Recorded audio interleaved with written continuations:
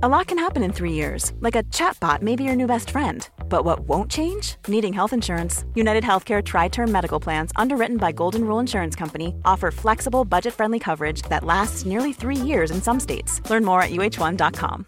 This is Paige, the co-host of Giggly Squad, and I want to tell you about a company that I've been loving, Olive & June. Olive & June gives you everything that you need for a salon-quality manicure in one box. And if you break it down, it really comes out to $2 a manicure, which is absolutely insane. It's also so easy to get salon-worthy nails at home with Olive & June. The difference between how your nails used to look when you did them yourself and now with the Mani system is a complete game changer. The best thing about Olive & June, too, is it's a quick dry. Dries in about 1 minute, lasts for 5 days, and full coverage in up to 1 to 2 coats. Visit oliveandjune.com/perfectmani20 for 20% off your first system. That's oliveandjune.com/perfectmani20 for 20% off your first system. What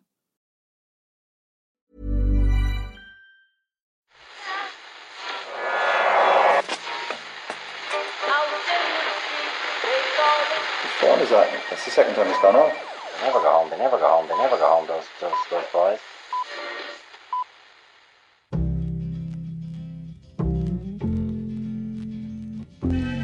And I said, I want to win the league, but I want to win it better. You can understand that, can't you? Yes. Good lad.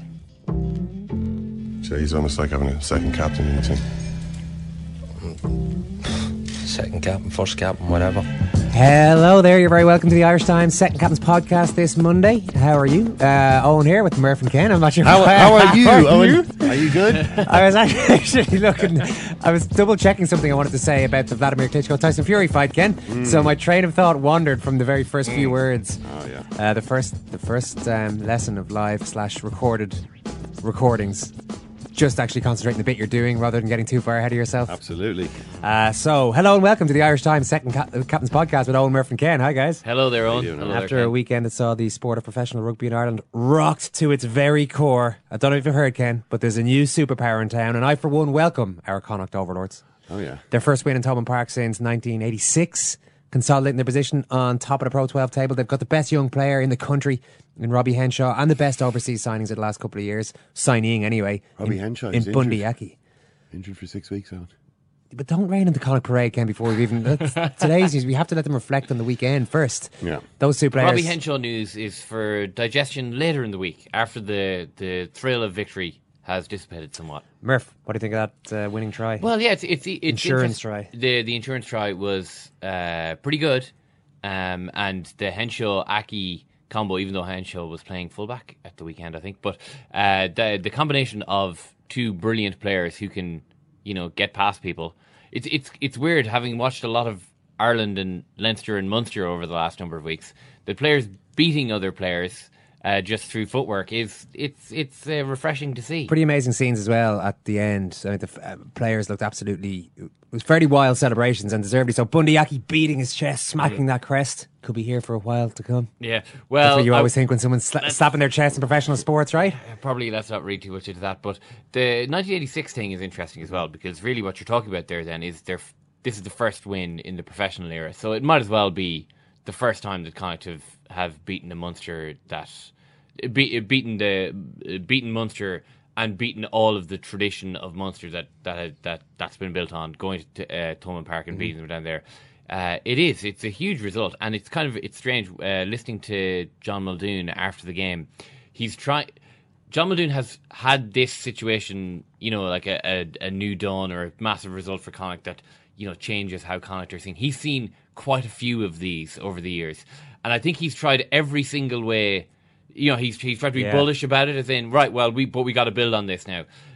What I saw on Saturday was more just this is one thing that I've really wanted to do for my entire career, but at the same time, we're top of the league, the World Cup, we have to factor that in. He's nearly trying to dampen down the enthusiasm, which is not something that Connacht have had to do an awful lot. Most of the time, they're trying to build up enthusiasm for Connacht as a franchise, as a team, and as a functioning sports company, if you want to call it like that. Well, it was funny because you just reminded me there that Muldoon got yellow carded with about 20 minutes to go, maybe 15, 20 minutes to go. In football, Ken, that they sometimes feel that there's a double punishment, and it's maybe unfair to send a Player off, player he's off just giving away a penalty. and give a penalty, right? In this case, John Giles, of course, had the idea that you take the penalty, and if you miss the penalty, then the player gets sent off. And if you score the penalty, then the player stays on. How many times would guys just be casually ballooning the ball over the bar and turning with a grin to the... I suppose it depends on who gets sent off, really, doesn't it? in this case, the referee yellow carded John Muldoon. What was Muldoon, Simon, who was yellow card, wasn't it? Yeah. For an act of foul play, sure, which prevented... What I would have described as prevented a line break that may have ultimately led to a try. I don't think it was actually preventing a definite try, but the ref decides, I don't know, the Munster player, his name has escaped me now, who was... It's Conway, Andrew Conway. Oh, yeah, no, Conway will definitely make it from there, even though there are 2 or 3 covering defenders. So he gave a penalty try. A penalty try, 7 points, and a yellow card. At that stage, you're looking at it going, this is not good. This is not good for Connacht. And it could well worse end again, here. it's Connacht maybe being given an excuse to lose the game. Yeah, but they didn't take it. They managed that situation unbelievably well and then scored that ridiculous try. Then if you didn't see it, have a look at it online. It's well worth it. Lovely offload from Henshaw. Amazing athletic finish by Bundyaki in the corner. I have to say, we didn't talk about it last week. The Tyson Fury Vladimir Klitschko fight. I wasn't massively energised by the build-up, to be honest with you. I've watched enough poor world heavyweight title fights that I didn't really feel like engaging massively in what I assumed was going to be a routine win for old Vladimir. But on the boxing side of it, I couldn't have been more wrong. Not that it was a classic or anything, but I don't think there's such a thing as a classic heavyweight title fight anymore.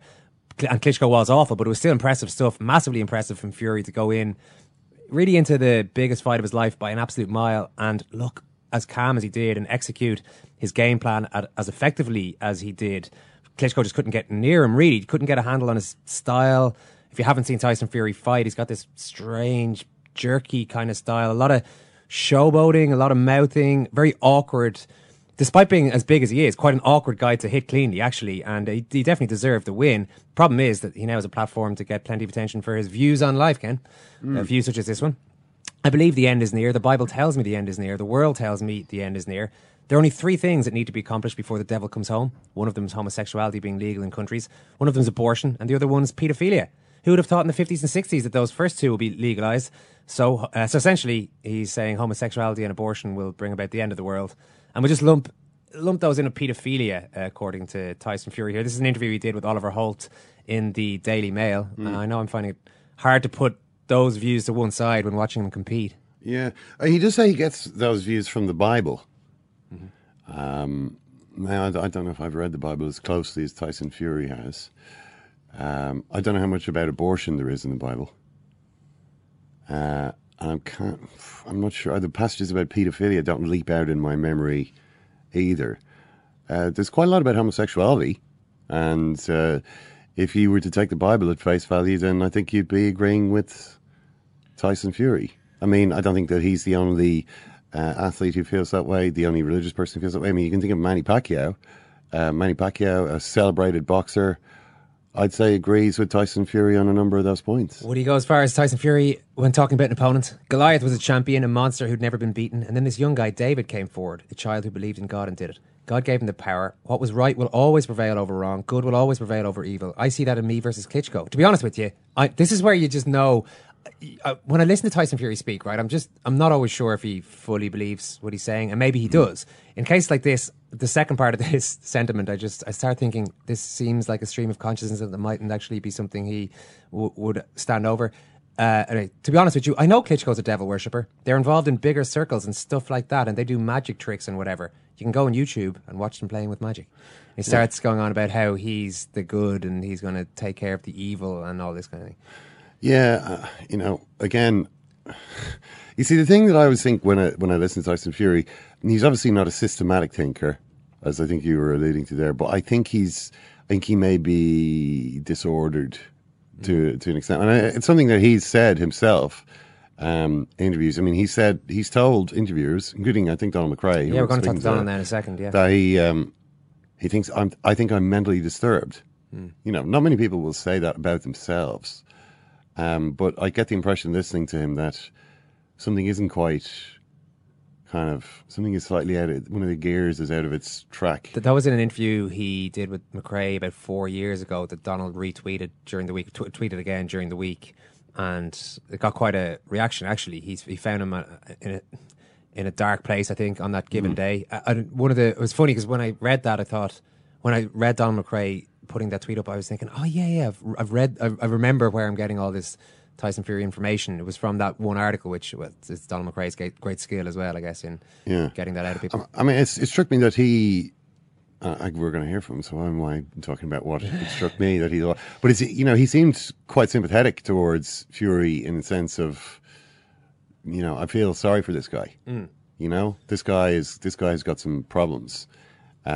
Seemed to be the tone of that article. Interview. Because he says starts off and it's normal enough kind of stuff, and then he just starts turning a little bit weird. And McRae's kind of like kind of grinning uneasily at certain moments. I mean, there was another interview that he'd done, I think your previous quotes were more recently with Oliver Holt in the Daily Mail. Yeah, just to be clear, that's a separate, Yeah, that I mean, it's difficult. I mean, I saw even today, you can see, for instance, in the Times, Matt Dickinson has a piece talking about how, this is appalling,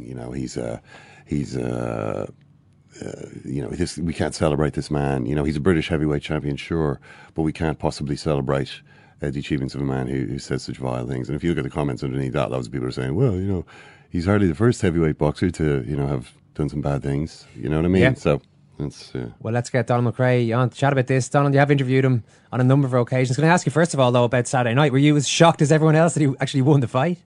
Totally. I was asked earlier in the week, what did I think? And I said, well, I'm not even too bothered about this fight because Klitschko is going to win it so easily. It's going to be a dull fight. And I'm actually stuck to my word in the sense that I didn't pay for it on Saturday night. I listened to it on the BBC, and even whilst Mike Costello was sort of suggesting that Tyson was going to win, I still thought the judges would go the other way. So I was totally shocked, and then I did pay up and I watched it again yesterday. But yeah, totally unexpected. Yeah, Donald, I would call you crazy for doing that, but I also retrospectively paid for a pay-per-view event that I knew there was but I just realised it had become a story then. I was the same as you. I just thought Klitschko would win and nobody would be too bothered about it, but suddenly it has a resonance. I mean, and a lot of people, I mean, we know that the quality of heavyweight boxing, maybe as shown by the fact that Tyson Fury is now world heavyweight champion, is nothing like what it used to be, but I guess it at least became a story when Fury won. Absolutely, and he is a fascinating guy, and as you mentioned earlier, I think I've interviewed him 5 times, and each time is a totally new guy. I never quite know what to expect with Tyson.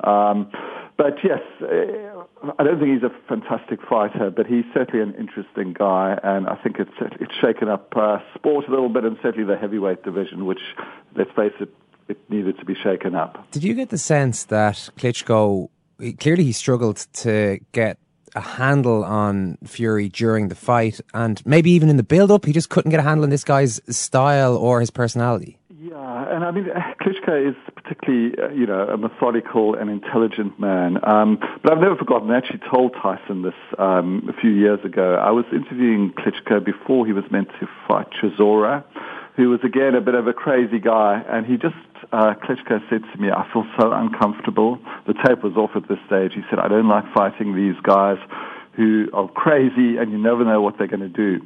And I sort of did mention that to Tyson, and Tyson said, oh, well, I've known that for a long time. He said Klitschko likes to be in charge of things, and the way to get into his head is to do all weird antics. And certainly I think Tyson has got some intelligence, and he pulled it off in the build-up to the fight, because I think he certainly got into Vladimir Klitschko's head and unsettled him. The interview that I wanted to talk to you about was the first one that you did with Tyson Fury 4 years ago, and you retweeted it this week. Funny, as soon as you retweeted it, before I started reading it, I thought, oh yeah, this is where I remembered a lot of, somewhere in the back of my mind, I know a little bit about Fury, and it was from this interview. You describe it, you even say this week, it was an unsettling experience. Why unsettling? Well, I mean, I spent a couple of hours with him and his wife and 2 little kids at home, which sounds like a lovely, idyllic domestic setting. But Tyson unleashed so many inner demons that day. And the most chilling moment for me was when he started talking about how sad and unhappy he was. And he sort of used the words, I think, commit suicide sad. And then he looked at me just quite calmly, and he just said, I feel like smashing this place up. And I kind of laughed nervously, but I knew he wasn't joking. And he actually meant he was so unhappy that day that he just felt like unleashing chaos and just smashing up his own home. Fortunately, he didn't do that, but it's always stayed in my head, and I have subsequently talked to him about that day, and he did say I caught him on one of his dark days, and he does still suffer a lot with, I think, depression. But that was a huge insight for me that day I shared with him. Yeah, you actually compare him to Mike Tyson 3 times in that piece, in the sense that I thought probably the most telling part was in the way he articulates darkness in a matter-of-fact manner. And of course it was a dark day. Yeah. I guess you could get, even back in the 80s, you could have got Tyson on a good day or a dark day. Yeah. There was one moment where he spoke about the opponent he was facing and how he was going to sort of do such damage to him. I forget the exact quote, but it sounded a Mike Tyson kind of thing to say, that he was looking forward to causing pain. But Tyson Fury is not a huge puncher, but the darkness comes when he talks about his own desolation and his own confusion. And his wife actually said to me, this is how he is. You have days like this. I think his whole family suffers with depression. At that stage, his dad was in jail for gouging a man's eye out. So Tyson comes out of quite a violent past. And for all that, there is an intelligence at work there. He's not an educated guy. He explained that he left school when I think he was about 9 or 10. But there is definitely, quite a high intelligence in Tyson Fury, which makes him a fascinating figure. Yeah, I certainly got that sense reading that piece with you. I don't know if I would have got the same impression reading what he was saying to Oliver Holt a few weeks back. I don't know if you read that piece with the Daily Mail, but he's talking about, a number of different issues. I suppose the big standout was when he talked about, there are only 3 things that need to be accomplished before the devil comes home. One of them is homosexuality being legal in countries. One of them is abortion, and the other is paedophilia. Yeah. When I say paedophiles can be made legal, that sounds like crazy talk. But back in the 50s and early 60s, for the first 2 to be made legal, I would have been looked on as a crazy man again. Yeah. What was your reaction when you read that? Well, we've sort of discussed his homophobia before, because one of my last interviews, I was deep in my book on Emil Griffith. You guys kindly featured who was the first gay fight in the 1960s. And yes, then it was totally a taboo subject. So what's Tyson is saying? That in the 1950s and 60s, no one would have believed that homosexuality would be legal because it was banned in 49 states in the U.S. But he sort of he was fine with me. He said, "Oh, well, that's your view. If you want to do your book, go ahead and do it." But he sort of said he follows the Bible, and the Bible teaches him this. So I think it's a sign of his sort of confusion, and he just shoots his mouth off without thinking sometimes. I wasn't too shocked when I saw that. As disturbing and I'm appealing it is what he said. So you weren't shocked, but what's interesting now, I guess, and Oliver Holt makes this point, is that he's really got a platform now for these sort of views. Up until this point, he was basically unknown outside of the UK. Now, suddenly, for all that heavyweight boxing has fallen in stature, it's still a pretty big deal. So this guy is now going to have a platform to air these kind of views. I'm kind of hoping that some sense will come into Tyson's head. And I think the fact that on Saturday night, after he pulled off the shock, he was kind of quite magnanimous and gracious towards Vladimir Klitschko. Of course, he said, "I told you I was going to win." But he actually spoke quite nicely about Vlad and said, he was a giant of a champion. So I'm hoping he's going to actually think a little bit more carefully. But knowing Tyson, there will be days when he says totally crazy things and totally offensive things. But his uncle, Peter, who was in his corner, is actually quite a calming influence. And I'm also hoping he's going to say, well, actually just start thinking a little bit, because people are going to be noticing what you're saying as heavyweight champion. Yeah. But, of course, he will say something that will be totally unpalatable, I'm sure, within the next few weeks. No, probably. And it's funny that we've kind of conditioned ourselves to, particularly given the lack of anything of interest being said by a lot of professional sports people, heavyweight boxing, but boxing in general, we've maybe gotten used to outrageous characters over the years having things to say, but this sort of stuff getting into here with homosexuality being compared to paedophilia or being brought into the same bracket. It's just so crazy. I wonder, when you challenge him on something like that, does he engage with you in an intellectual debate about this or an emotional debate? No, he doesn't. And as I said, over the 5 interviews, each time he's been totally different. The first one, he wasn't antagonistic towards me, but he was quite challenging me about, oh, well, let me just give voice to my sort of feelings of darkness. But other times he's backed off a little bit and sort of said, well, that's your viewpoint, and he's left it. So, but I do think, the danger is that with the adulation, or not the adulation, but the money that starts flowing in and the attention, he might just, shoot his mouth off.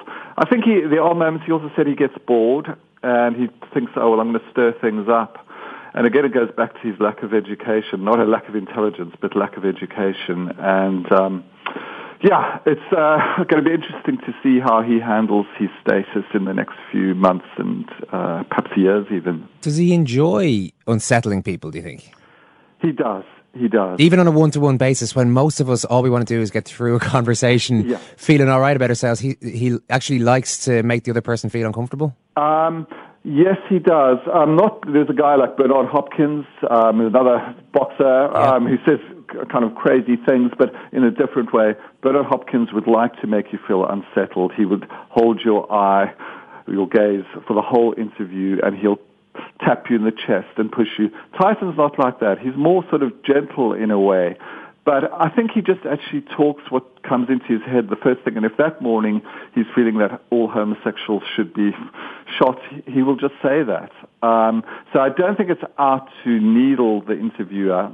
It's more he will just speak without engaging his brain. The other part of that interview with Holt centered around the good versus evil narrative that he was trying to build. This idea that Klitschko is a devil worshipper and all this kind of stuff. All these rock stars and singers, these famous people, common knowledge that they're all involved in an occult group of Satan worshippers. A man who does evil things and worships an evil one, how can he win over a man who wants to do good things and preach good stuff? Do you get the sense again that he believes that 100%, or he's trying to get into the brain? Actually. And there was one of the last times I interviewed him, I spent a long time. He was in a camp. I think he was set to fight David Hay, and that fight got abandoned, and it was sort of deep in, I think it was in Belgium, actually. And in the course of the afternoon, we actually started talking about movies, box sets, because obviously fighters get bored when they're in a camp. And he was watching some quite good stuff on box sets, which, certainly he might now be saying that's sort of akin to devil worshipping. So I think sometimes he thinks this is funny to say these things. He thinks it'll make him well known. And certainly, look, we're all talking about him because what he has said. So some of the stuff, I think it's just him thinking, oh, well, I'll stir the pot a little bit. And of course, he's saying the world is going to end now. maybe he's ahead of us. Maybe we are all doomed and Armageddon is coming.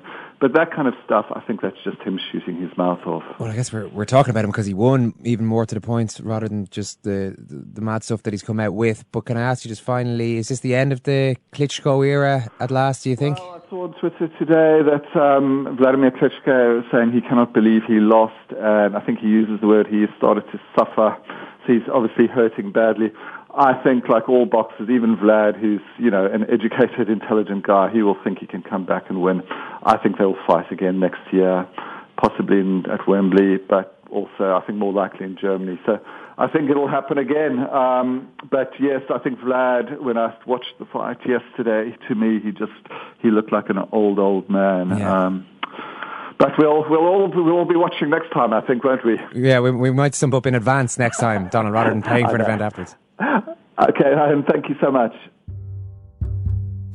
1, 2, 3, 4, 5, 6, 7, 8, 9, 10, 11, 12, 13, 14, 15, 16, 17 unanswered punches.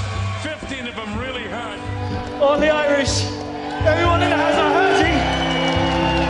I heard all your cheers, and he got me through that fight. Matt Carball was giving me a nightmare, and I found it really hard in there. But anyway, listen, I'm a middleweight fighter. I'm a champion now. I want to defend my belt in Ireland, and I'll fight the best in the world. Congratulations, Andy. Up the Irish. Hard left hand by Paul. There's that Andy Lee right hook. There's that Jordan right hook. He caught his shoulder. Please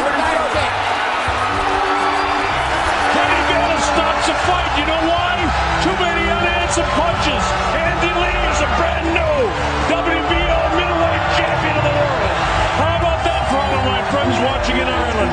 The winner by TKO victory, and now the WBO middleweight champion of the world, Irish Andy.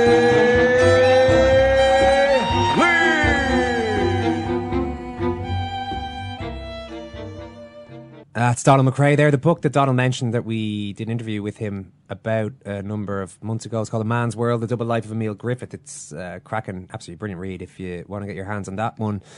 Just reflecting on that chat there, I think we should be clear that you mentioned earlier, Ken, and we talked to Donald about it there, the darkness that envelops Tyson Fury in that first interview that he does with McRae.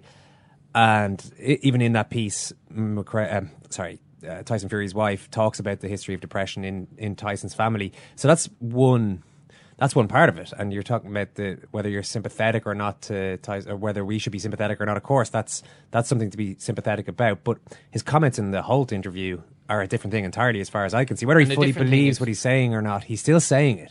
Yeah, and I think you can categorise again anything that he says about Klitschko, this good or evil nonsense that he's talking about. I mean, if you're talking about your opponent, you're trying to sell the fight. And there's a part of me that says, right, well, if he's saying something about his opponent, then there's obviously a motivation behind that. So you can probably categorise that in a different way as well. But the other stuff, and his comments about homosexuality in particular, that's what you're doing there. You know, you can't talk your way around that. I mean, if that's how he feels, that's how he feels. And if he's saying that and he doesn't mean it, it kind of doesn't, you know.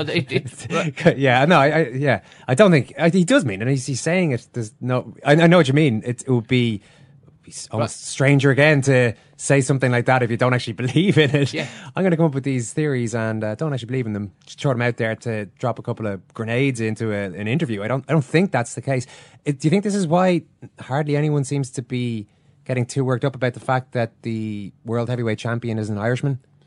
Is he? Well, he says he is. He says, all my people are from Ireland. I was born in Manchester, but I am Irish. He says he gave up the British and Commonwealth titles at one point in his career to have a shot at the Irish heavyweight title, which he won from Martin Rogan.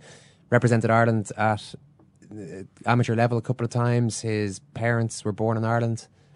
And yet nobody seems to be...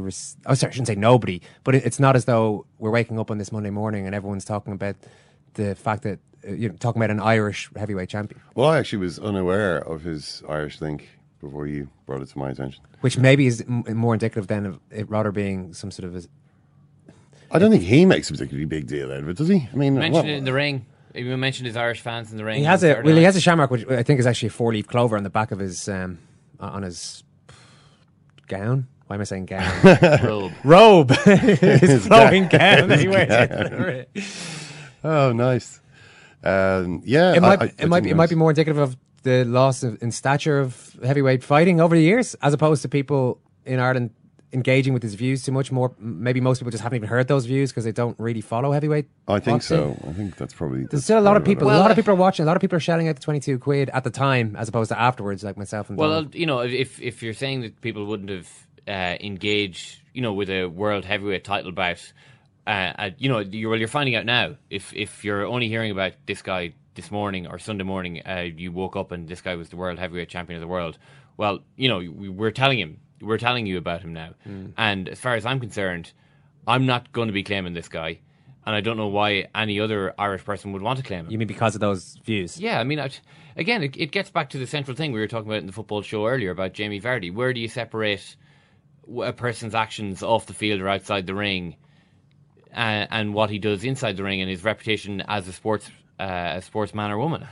You know, like in a situation like this where we have the choice to claim this guy because he was born and reared in Manchester, he's being proclaimed as a British heavyweight champion of the world.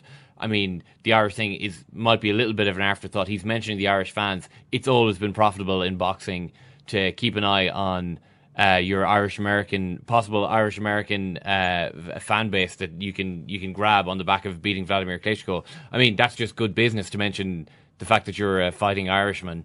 I mean, it doesn't get away from the fact that he's born and reared in the UK. He's a UK fighter, and if we want to claim him, fine. But I'm saying I've no interest in claiming him. The face on Vladimir Klitschko after. So if you didn't see it, the interviews start up after Tyson Fury has won. He does the interviews, answers the questions, is quite emotional in a lot of ways. Talks a lot about religion and talks a lot about God, and it's his right to do so. Mentions Jesus quite a few times during the course of that interview. Then the interview kind of wraps up, and it's as though he's about to. The interviewer is supposed to then go and talk to Vladimir Klitschko, I think, at that point. Rather than that happening, what we get is Tyson Fury grabbing the microphone, turning around to Vladimir Klitschko and saying some nice things to him, in fairness, but you can kind of see Klitschko in the background as this interview's going on, thinking, I just want to get out of here. And at that point, the Fury starts serenading his wife with an Aerosmith song. One of your favourites, Aerosmith songs. I don't want to miss a thing. Well, everybody from the Armageddon likes that song, to be fair. And the face on Vladimir Klitschko as this is going on, he's standing beside him when it starts. He's just, I really need to get out of this ring at this stage. Should have won the fight, Vlad. That's the only way to do it. If you didn't want that to happen, you should have put up a better performance in the ring. You know, sometimes that's just going to happen. Let's talk Connacht. Simon, impressed by them on Saturday? Yeah, really impressed. Really enjoyed the game. It possibly shouldn't have been an amazing game, not amazing weather, small attendance there. You know, it's November, it's not the most vital game in the world. And Connacht just came with an incredible amount of intent. I think for the first time ever, we can say they're the best province in Ireland. And we can also probably say they're the most stylish team in Ireland at the moment. Jerry Thornley has popped into the studio. Jerry, you've been covering rugby in Ireland for quite a while now. I've always got the impression you've got a bit of a soft spot for Connacht. Whatever gave you that idea? I do remember. It was shortly after Warren Gatland got sacked, and I was fairly defensive towards him. Then shortly after Connacht were nearly got rid of, and I defended them, and I was defending the club game a lot of the time. And I was in the sports ground one day, and I'd love to know who the supporter was, Connacht supporter.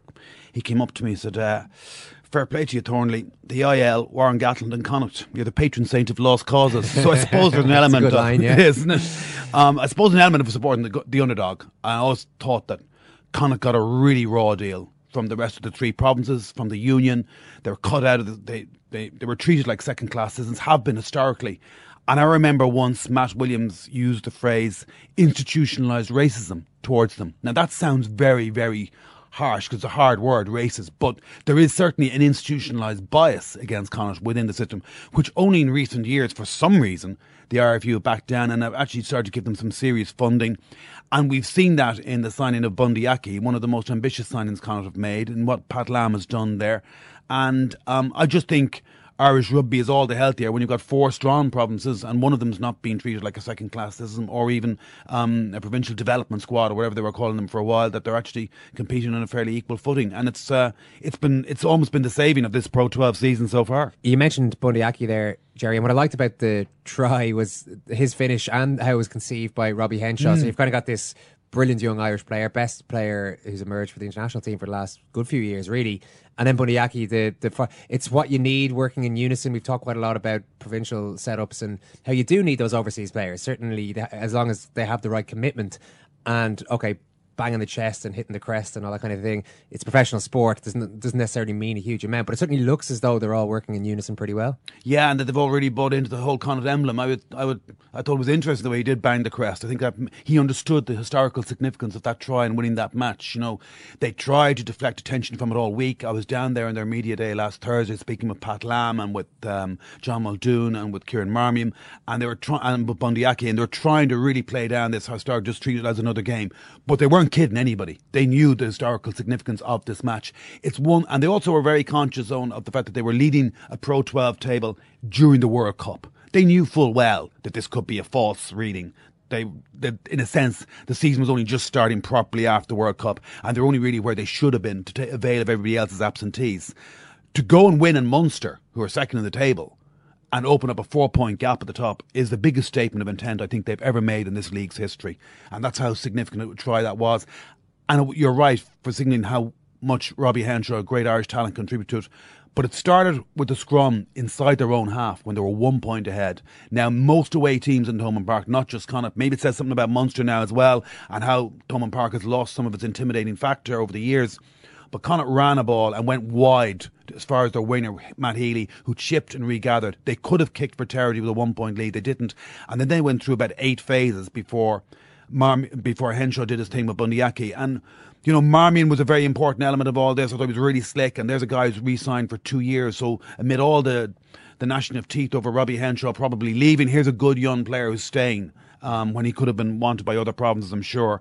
And then you have, like, they're missing key overseas players in both Jay Keenan and the other open side there, and Tom McCartney, the hooker, the key overseas players, and stepping into their place were like 22 and 21-year-old products of the Connacht Academy. Shane Delahunt, James Connolly was magnificent the first half.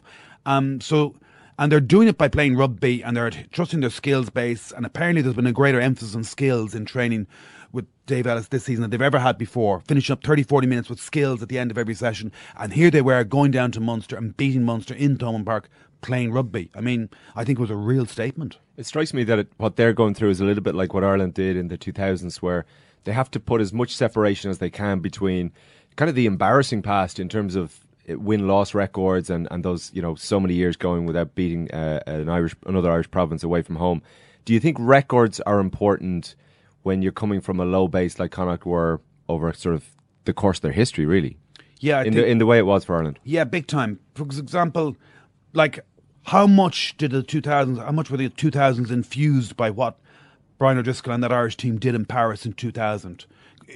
When you have a long losing sequence like Ireland had in Paris, I think it's back to 1972 or whatever it was, it becomes a monkey around a team's back. There's almost an element of an inferiority complex that comes with that when you get long losing sequences against one team, and that somehow you're always going to be second fiddle to Munster. I think they've now won away in the Liberty Stadium for the first time ever, and they've won in Thomond Park for the first time since 1986, and we're still not in December. Like, it must be a source of real belief throughout the organisation that here this going into train and trying to train better every day and reviewing every single training session to make them train better in the afternoon or the next day. It sounds almost too demanding, but when you're getting results on the pitch, and apparently they're even throwing in extra skills work on their own individually after the sessions or in the afternoons or whatever, and they're reaping the rewards of this in terms of results. So I think, yes, now they know this can take us very far. You can get a bit too carried away in a sense. I think they're 9 points clear of Ulster in 7th place, which is probably their most relevant statistic this Monday morning, even though the table makes really pretty reading for them. I mean, ultimately, for them to finish in the top 6 and qualify automatically is a really successful season. For them to get in the top 4 playoffs or anything better is real bonus territory, or win a Challenge Cup or anything like that. Yeah. I don't think you were sure about Pat Lam, Simon, originally, were you? Well, I suppose at the time there was a lot of debate that an Irish person should maybe get the job, that Eddie O'Sullivan didn't get a cut at it, that Pat Lam hadn't done particularly well in New Zealand. It was with Auckland. Yeah. And they kind of still are the worst province in New Zealand, but at the time maybe it was pinned a bit more on Pat Lam. An absolutely brilliant player with Northampton, and he seems to have a really well-rounded personality. But yeah, he's convinced everybody. I wasn't convinced at the start, but I think he's convinced everybody. And he's shown there's room for personality. I mean, getting Bundyaki over was partially putting, you know, their finances together and getting things sorted off the field, but also just his links to New Zealand and him convincing people that Connacht's a project worth getting involved in. Yeah, and they're making good signings from New Zealand through him, through his name. He has an infectious enthusiasm and a passion for the game that, you know, I think suits the Connacht mentality. He's Samoan, Samoan competing in Polynesian Island against the big brothers next door, against New Zealand, Australia and so forth. And it's a bit like that with Connacht. So I think he's a good fit for them in that sense. He's brought in good coaches. He trusts other coaches around him. And he's first in, apparently, last out at night. He might, when he speaks about the different counties in Ireland and spreading the gospel around the province and what Connacht can achieve, you don't think this guy is ridiculous, he's too much of a dreamer. But look at them this morning, they're top of the table, so everybody's buying into his methods. As you say, he's got a very good name in New Zealand rugby, so he is making good signings. I think there's another factor in all this as well, and we should therefore also, by extension, cut Anthony Foley and Leo Cullen and Les Kiss some slack. Les Kiss is barely in the job a couple of weeks. Leo's in his first season. Anthony Foley's only in his second season. Incredible to think that Pat Lam, in his third season, at the start of his third season, is the longest serving provincial head coach in Ireland. And maybe that's got something to do with them being top of the table as well. Because it does take, you've got to give coaches time for their methods to come to fruition. And as he said last week, for him to get to know players and players just to get to know on a very individual, on a very human level. You talk about the human being that is Pat Lam. He is first and foremost, it seems to me, very much a human being and a coach second. Robbie Henshaw, he's out for 6 weeks now. It's news in today with a broken bone in his hand, but that might give him time to tie up his future and think about what he wants to do. You said he's going to be leaving Connacht. If you take away what's best for Irish rugby, what's best for each province, and you're just thinking from Robbie Henshaw's point of view, can you construct any argument in your own mind that would say, actually, I'd be best served by playing for Connacht for the next 2 or 3 seasons? Well, of course, he's a product of the Connacht Schools rugby system, the Connacht Academy. He's a huge hero to the local support base, to young Connacht fans who identify with him first and foremost. He's the hero. And it would be a real blow for Connacht to lose him to a rival province. It would say it speaks of his ambition, what he wants as a player, and you can't really dispute that. It's a short career. They're not particularly financially well rewarded for what they do compared to soccer players, and you think what championship footballers earn compared to international rugby players and what they put themselves through. And if he wants to go, I would think there is an argument for him to stay. I would much prefer him to see him stay. He's a son of Connacht. There's plenty of time for him to move on yet. He's still at the start of his career. Is there any chance you can look at it and think, well, it's different from how it was 3 years ago? If I go to Leinster, we're not going to win a Heineken. We may not win or be competing at the very top in Europe for a couple of years. Does it suddenly start looking more attractive that you can drive something in Connacht when you're not actually joining, say, the Leinster of a Heineken, almost an assumption that we'll be in a Heineken Cup semi-final every year? Yeah, nothing like it. You know, you're joining a Leinster organisation that for whom are now coming to terms with the post-golden years, and I think that's something as well that Simon was touching on earlier in conversation, that you were talking about the Connacht getting rid of the baggage of history. There's also a sense of there's still a hunger in Connacht rugby that there is not, there can't be in Munster and Leinster, certainly, and even to a degree Ulster. They are more sated. They've won Heineken Cups, all of them. They've been, they brought armies abroad in huge numbers, and Connacht have been missing out of that and looking on enviously, and now they're getting a whiff of it, and they really want it. There's the most hunger in any of the 4 provinces. They're like Argentina in '99. Yes. Sorry to refer to international rugby again, but there's a cause beyond just performing on the field and trying to prove something to your coach. That you're kind of fighting for something beyond yourself and your team. Yeah, and when you think back on Mike McCarthy leaving Connacht, what was it, 4 seasons ago to go to Leinster. Leinster were at their zenith under Joe. They were a European force. They were a European superpower. They ain't no European superpower at the moment this season, that's for sure. And I accept your point. There would appear to be reasons for Robbie Henshaw to have a rethink, but I'm afraid that I think he's already made his mind up. The thing is, in New Zealand and Australia, there's no sense that one province should always be on top or 2 provinces. And even Australia, when they form these new provinces in Melbourne and Perth, immediately get Gitto or these other stars, Matt O'Connor, the James O'Connor, going down there. Now, they pay big money to get them there, but immediately they're as strong or potentially as strong as the Brumbies or Queensland Reds and the all-established provinces. And the Brumbies were once the last ones in. They were the weakest link as well, and they did the same with them. Yeah. So you get a good coach, you get something going, then Connacht should provide 3 or 4 players to the Irish team going forward in the next 10 years.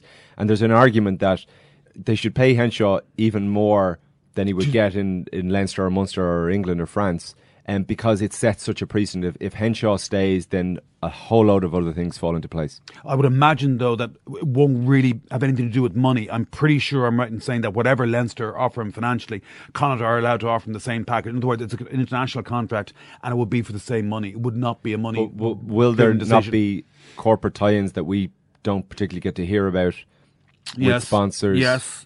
There shouldn't be, but there could be. Yeah. It should be the same financial package. I know that much. But yeah, you're right. It might not entirely be.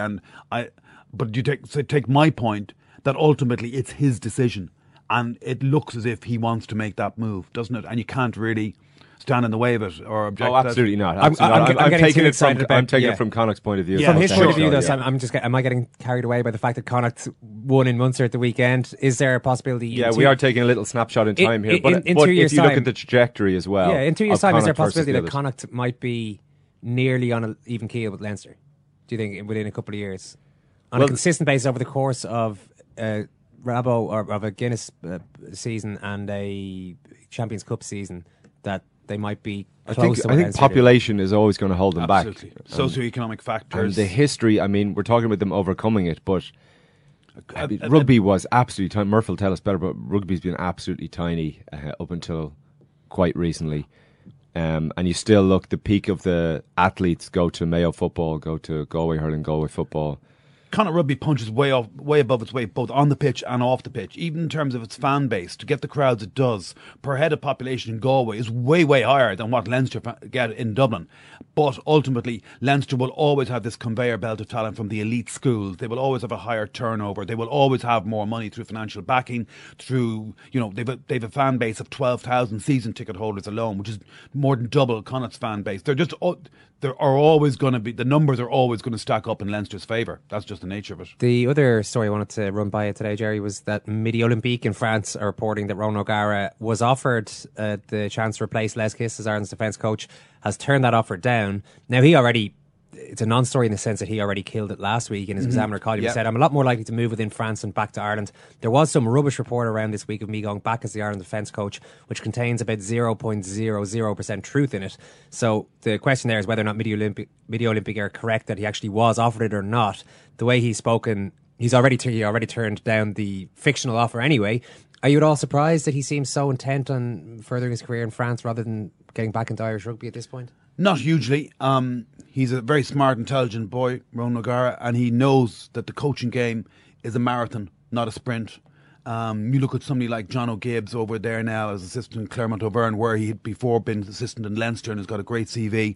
You start off as an assistant, and you ply your trade as an assistant for several years, and you maybe do a few different roles, and it adds to your time on the coaching treadmill. You step up to being a head coach. If it all comes very quickly, you can fall off very quickly. And I think Ronan realises it's a marathon. He's settling into French way of life. He's probably learning more than he would be in sense if he stayed at home. It's good that he wanted so much. It's interesting that he's wanted so much, and I'm sorry he's not coming home in some respects, because as those quotes show you, he's by some distance still remains the most quotable Irish rugby player, ex-rugby player or coach out there. But I think it's good for his CV that if he learns more about his tools of his trade in French club rugby. I think you're spot on that players need to jump sometimes to take the money. Say Henshaw, this might be his only opportunity, so maybe he has to go if there's more money elsewhere. But with coaches, particularly with the international game, I think if you look at Kidney and you look at O'Sullivan, it hasn't been particularly kind to them, and if it goes wrong at international level, and you assume maybe Lancaster could be in trouble. Yeah, Matt Williams, Frank Hadden, there's so many of them. Whereas you can fail at a club and move on. Yeah, but whereas the international game, maybe because there's so much more coverage, Six Nations so high profile that you're damaged more when it goes bad. Yes, definitely. Yeah, as you say, like Stuart Lancaster, it's going to be very interesting to see how his coaching career is resurrected. But I think the longer that Ronan goes on doing this, and that's an intriguing possibility. He mentions going somewhere else in France, maybe as an attack coach, and by goodness, then he really would have something on the CV. And of course, we all know that one day maybe he might well pitch up in Munster. But what's the rush? Yep, Jerry, brilliant stuff. Thank you. Cheers. So he's almost like having a second captain in the team. Second captain, first captain, whatever. Richie Sadler's here. Richie, how are you? How are you, lads? Richie, how are you, lads? How are you doing this week? I'm marvellous. Look at the joy on my face. Look how happy I was. What the fuck happened? No, really. What happened? When John was young, everyone in the city knew about it, but no one had seen it. It is not war and death and famine. It's not that at all. It's the opposite of that. It's persuaded of the world outside of that. That's why sport's important.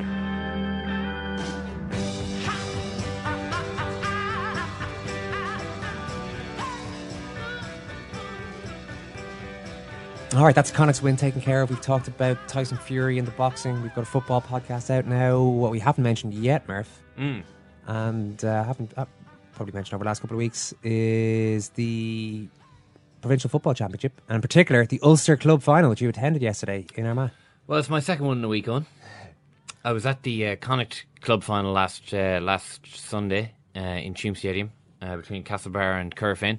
Heard a man saying to a friend of his, as another gentleman walked past us, "Oh, there's your man that was hypnotised on the Late Late," and no other information was proffered. That's all I heard. That was the only part of the conversation that I heard. I just thought that is, without doubt, one of the standout quotes of 2015 for me. I mean, we're in the mood for looking back over year-long highlights, I think, at this stage. But Crossmaglen against Scottstown yesterday. The coldest sporting event that I've ever attended. At half-time, I was there with Mark Horgan. Mark goes and gets a cup of tea for the two of us. And I'm standing up and I'm kind of doing a little sort of like just hopping from toe to toe, trying to keep myself warm. And I turn around, and literally everyone in the stand in Armagh, it was kind of like an impromptu Poznan. Everyone was facing out into the onto the pitch, but other than that, everyone was, but just a lot slower. So there was no real energy to it.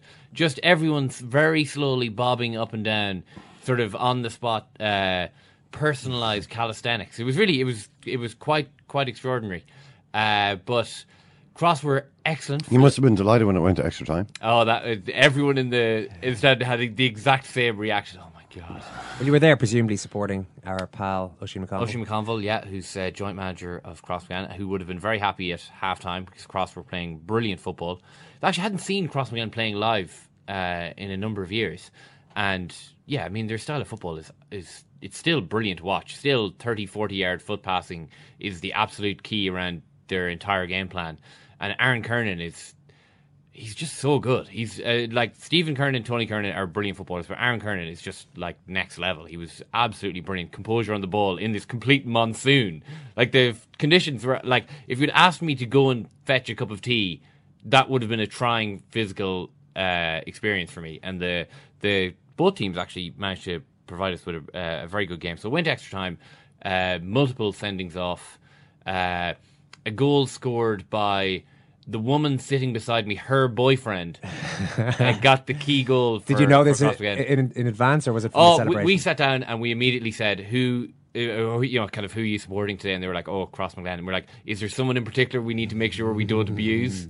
And then there were actually two girls going out with two brothers. So great scene. But yeah, I mean, the Nemo Rangers were beaten in a major shock goal in the last second by Clonmel for a Tipperary club's first ever victory in the club finals. It looks very much like Castlebar and Crossmaglen are the two best teams left in the competition. They're playing, that semi-final is going to be middle of February. I would say that Castlebar are the better team that I've seen over the last 8 days. But the one thing that struck me about Crossmaglen yesterday is that in these horrific, horrible weather conditions, I was kind of watching the two warm-ups, and Scottstown were like, I can't believe it. This is the biggest game we've played in nearly, in 25 years, 30 years nearly. And, we have to struggle through all this. And Crossmaglen are like, we've been here a million times before. We play this brilliant brand of football, but we're forced, by dint of the competition we play in, to play in these conditions all the time. And it just kind of seemed to the manner born. So no matter what February throws up, you'd still be inclined to think Cross will be able to handle it. I was watching it on TV, and the one thing that struck me, a couple of things struck me, Murph. You mentioned the red cards. Not the brightest pieces of play by either man who was sent off. One for Crossmaglen and one for Scottstown. And a sort of backhand punch / elbow in the head. Saw Crossmaglen see red, Ken. And then a raking, the third, when a guy goes past a defender and the defender leaves a little leg out there to try to stop any momentum. This is what the Scottstown player did, but the leg, there was a bit of a scything studs down the leg action to what he did. So he was sent off, and the Scottstown. And in the last minute, there was two others sent off really stupidly. Yeah. But the big thing that struck me was just the insane commitment of these players. You see it anyway. Crossmaglen don't have a monopoly on commitment to the cause, but when it was really getting into it towards the end of normal time and into injury time, at one stage, a defender was in a 50-50, probably a 40-60, and just managed to nudge the ball out of an attacker's hands. I can't remember the name of this player. Then suddenly he's in a situation where it's about a 20-80. He's miles away from where the ball is, and the player coming at him is coming at way more speed. Somehow he manages to, Simon Hicks' favourite rugby player, of course, Brian Lima, the chiropractor. Yeah, of course, yeah. He kind of throws himself into this tackle as though he were the chiropractor.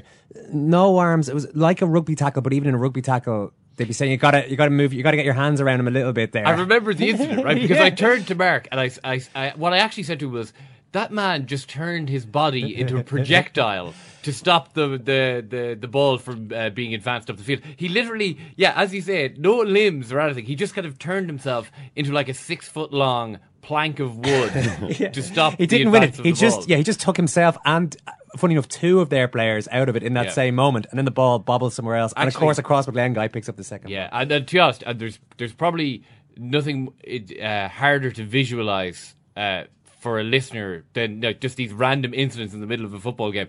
But it just so happened that in the first half, Stephen Kernan and Darren Hughes is like this huge physical specimen, and Scottstown's best player, one of Monaghan's best players. The ball is like kind of ricochets out from a sort of a scrum of players, and both Stephen Kernan, I think it was Stephen Kernan, and Hughes are 20 yards away from the ball. So everyone in the stand can see that the two of them are not going to pull out, So the two of them are running out, and it's like, like a cartoon car crash, where the two things are coming at the exact time, and there's no other way it's going to be other than the two of them inflicting huge amounts of pain on each other, and the two of them pick up speed just as they meet each other, and there's just this ridiculous bang, this sound that comes out of the two of them, and the two of them just get up and walk away, absolutely no problems. I mean, you're looking at this going, it's almost December, lads. This is ridiculous. The Irish Times Second Captain's Football Podcast is out now.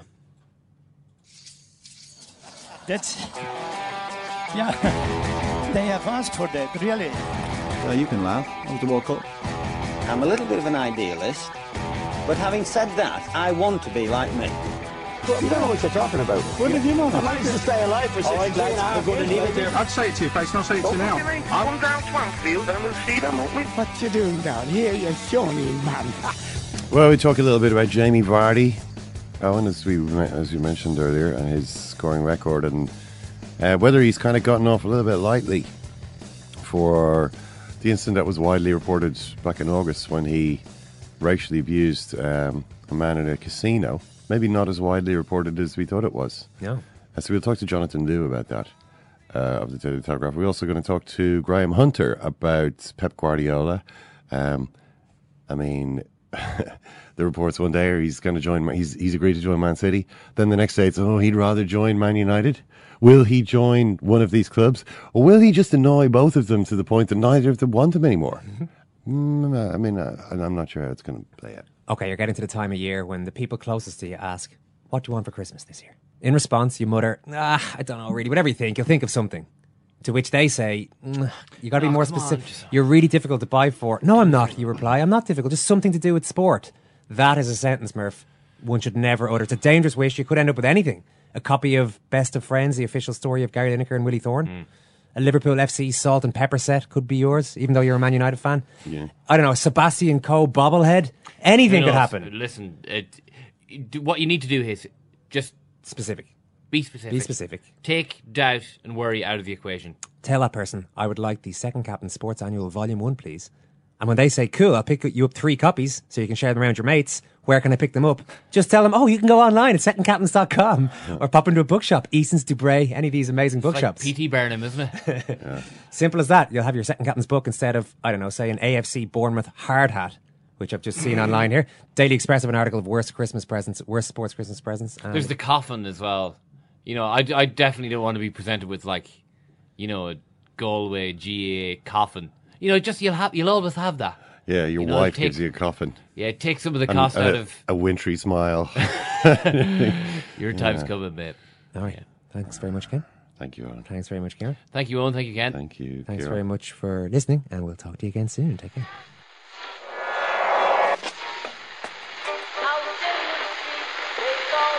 What is that? That's the second time it's gone off.